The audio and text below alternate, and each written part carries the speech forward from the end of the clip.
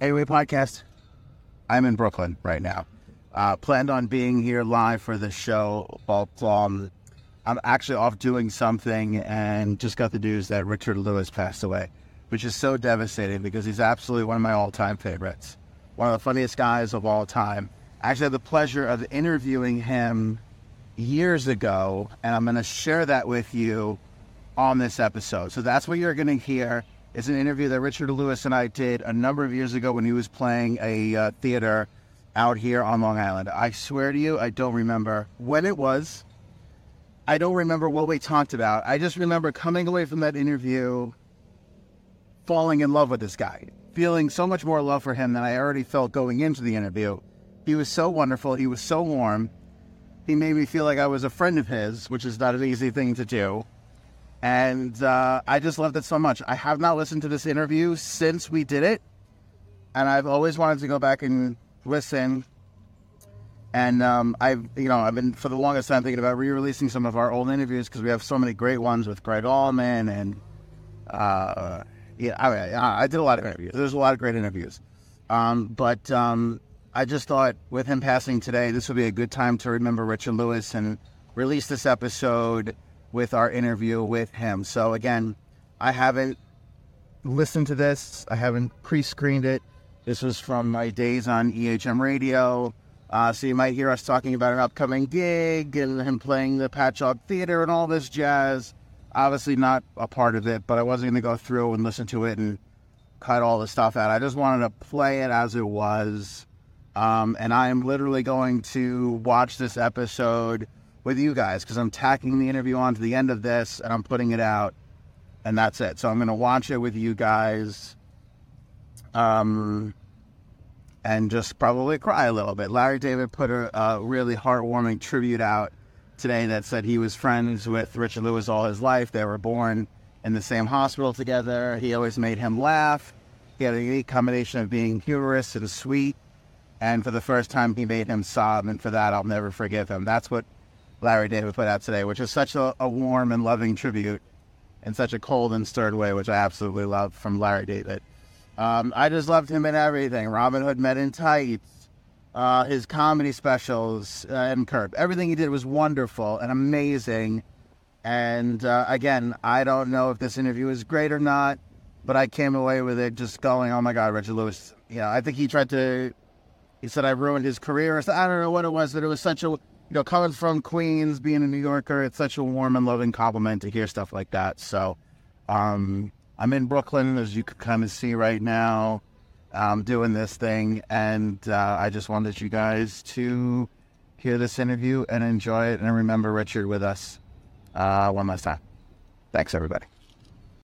It's Lou Reed on The Morning Show. 8:34 on 92.9 and 96.9 EHM. Really excited to have our next guest on the program with us. He is part of Curb Your Enthusiasm, which just premiered on Sunday. He is on tour right now, the Tracks of My Fears tour. He'll be at the Patchogue Theater coming up on November 3rd. Tickets on sale at patchoguetheater.org. We welcome onto the program Richard Lewis. Richard, good morning, man. How are you? I'm fine. Good morning, you guys up there. I could have sworn you said we have Lou Reed on the phone, who happened to have been a good friend of mine. You didn't say Lou Reed by any chance, did you? I did. Well, I just played Lou Reed. Yeah, you didn't hear it, but that's what I was just Well, playing. How would I know that? You're trying to sabotage my career up there, and people won't come to the theater. Isn't the theater in the middle of the village? Like there's a shoe shine guy and a guy a boot black and then a guy who fixes horses and I mean these theaters are really shocking. They're beautiful old theaters, but they built sometimes little malls around them, and it's really spooky. Yes. Like you'll hear some women right behind the stage getting their hair blown out, But that's okay. I'll be there. You're describing Patchogue to a T. Hair salons. Yeah, that's basically what it is. No, it's cool, man. I saw pictures of it. Sometimes you see pictures on the internet, and they have it directed by Spielberg. And you get there, and you see a shark and 4 drug dealers waiting outside selling my tickets. But I This is a gorgeous club or whatever. It's a venue, whatever. Yeah, the theater. Anyway, you're the first interview I've had on the. I'm on the road now. I'm somewhere in Florida, and I'm hoping to charge my flight and my hotel room to the White House. If that's okay with you, it's my money. It's the taxpayers' money. No politics today. I'm not sure how much politics I want to do. As soon as I like to talk about me. I'm not a narcissist, but I got on stage, Tony, because my family was from another planet, and they didn't understand who I was, so I had to get strangers. I love strangers. It's also good sexually too, but now that I'm married, I don't want to risk it. There's always a consequence to that kind of behavior. And hold on a minute. Hold on, Amber, you can leave now. The money's on the table. Thanks a lot. No. People will believe that. You know, people believe when things happen to me on Curb Your Enthusiasm. I mean, listen. I play myself. I can't ever imagine being nominated for an Emmy as good as sometimes Larry and I are together. I'm only with Larry, and since 2000 with that 5-year hiatus, 17 years. Every scene is when you wake up in the morning and you get the scene. Larry and Richard are screaming over a waitress. That's all you get, and then you ad lib. So I mean, it's just my role is the same as I am in real life, and he's as big a. Well, he's not as obnoxious in real life, but he's crazily funny, obnoxious. Well, you got to ask me a question, Tony. I'm trying to help you in front of your family. I don't want to get in your way. You're rolling here. Or here is my first question. The thing that bugs me most about Curb Your Enthusiasm is the press that you guys all have to do. And the first question is always, what do you mean there's no script? Tell me how that all works. Like, the show has been around since forever. We all know how it works. He writes the outlines. You guys come in and ad-lib. Does it drive you crazy that you still get that question about the script? Well, you would, because you're the first guy to even think about this, and that's pretty cool to begin with. So, you know, if I had one of those stupid radio cowbells, I would ring it. But I don't. I wish I brought my radio cowbell, but I didn't. And then the guy, how's the traffic going, Lenny? And Lenny has a peg leg and no ears. It's fine. It was an accident. You don't do that kind of crap. So we don't. No. All right. The answer is yeah. We're asked it a lot.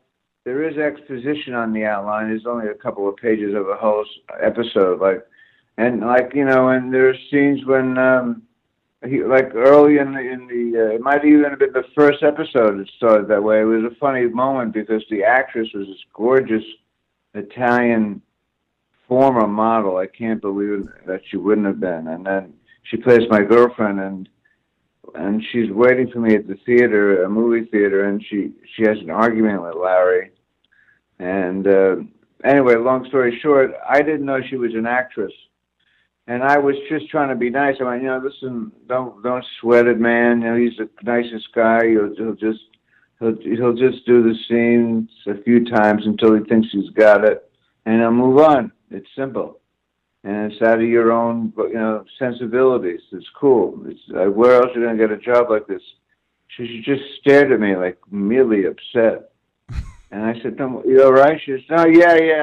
And she got not violent, but I get it. I know what I'm doing. I went, yeah.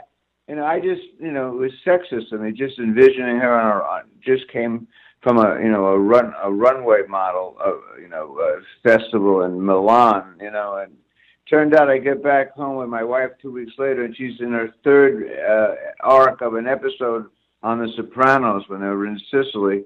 And I went, oh, my God. So I'm lecturing this woman who had already done The Sopranos. But it worked out because she ultimately hated my guts. And so, I pulled one of those method things, like I'm going to get her to just really hate my guts, before the scene. I mean, I wish I could say I did that. A lot of famous directors have done that to get the emotion they want, which is pretty harrowing, actually, when you think about it. It's pretty, right. I mean, but I did it to her, and she was so angry at me, and I think I deserve half the credit, to be honest with you. Richard Lewis is our guest here on the morning show with Anthony. Curb Your Enthusiasm back this Sunday. It premiered this past Sunday. Tracks of My Fears tour at the Patchogue Theater. Now, here's my question to you, though, because I know you and Larry have a personal relationship outside of the show for many years. Oh, screw Larry. Screw Larry. No, but I want to know. Tired of it. What do you want to know about him? He's lanky. He has no shot outside. He uses his elbows. He practices his golf swing before the take on the set. It's annoying. I think he's trying to sabotage me. No, I want to know. I want to know. I want to know that. I want to know if you ever censor yourself or hold yourself back from telling him something in your personal life together, out at dinner or whatever, for fear of that he's going to write it into the show. No. In fact, it happened in the first episode. I wear my heart on my chest. I went on stage because if I didn't, my family wasn't around really emotionally. So I used to, crash other family reunions just to feel like I had something going on there, And so I like strangers because they don't have any prejudgments on me. And with Larry, it's hard to figure out how he's really feeling. He doesn't like to share, at least with me. And we were born in the same hospital together, 3 days apart. And we had other coincidences that are shockingly unreal, like one of those UFO shows on the Discovery Channel. They hated each other as teenagers, never saw each other again. And then 10 years later, we're best friends until they realized when a budding alcoholic, Richard Lewis, looked at him and said, "Wait a minute, you're scaring me," which then caused Larry to turn on his heels and run. And I chased after him, and I said, "Who are you?" And then we retraced our childhood, and we said, lo and behold, we didn't say lo and behold. If anyone ever said lo and behold, we would mock the other person forever.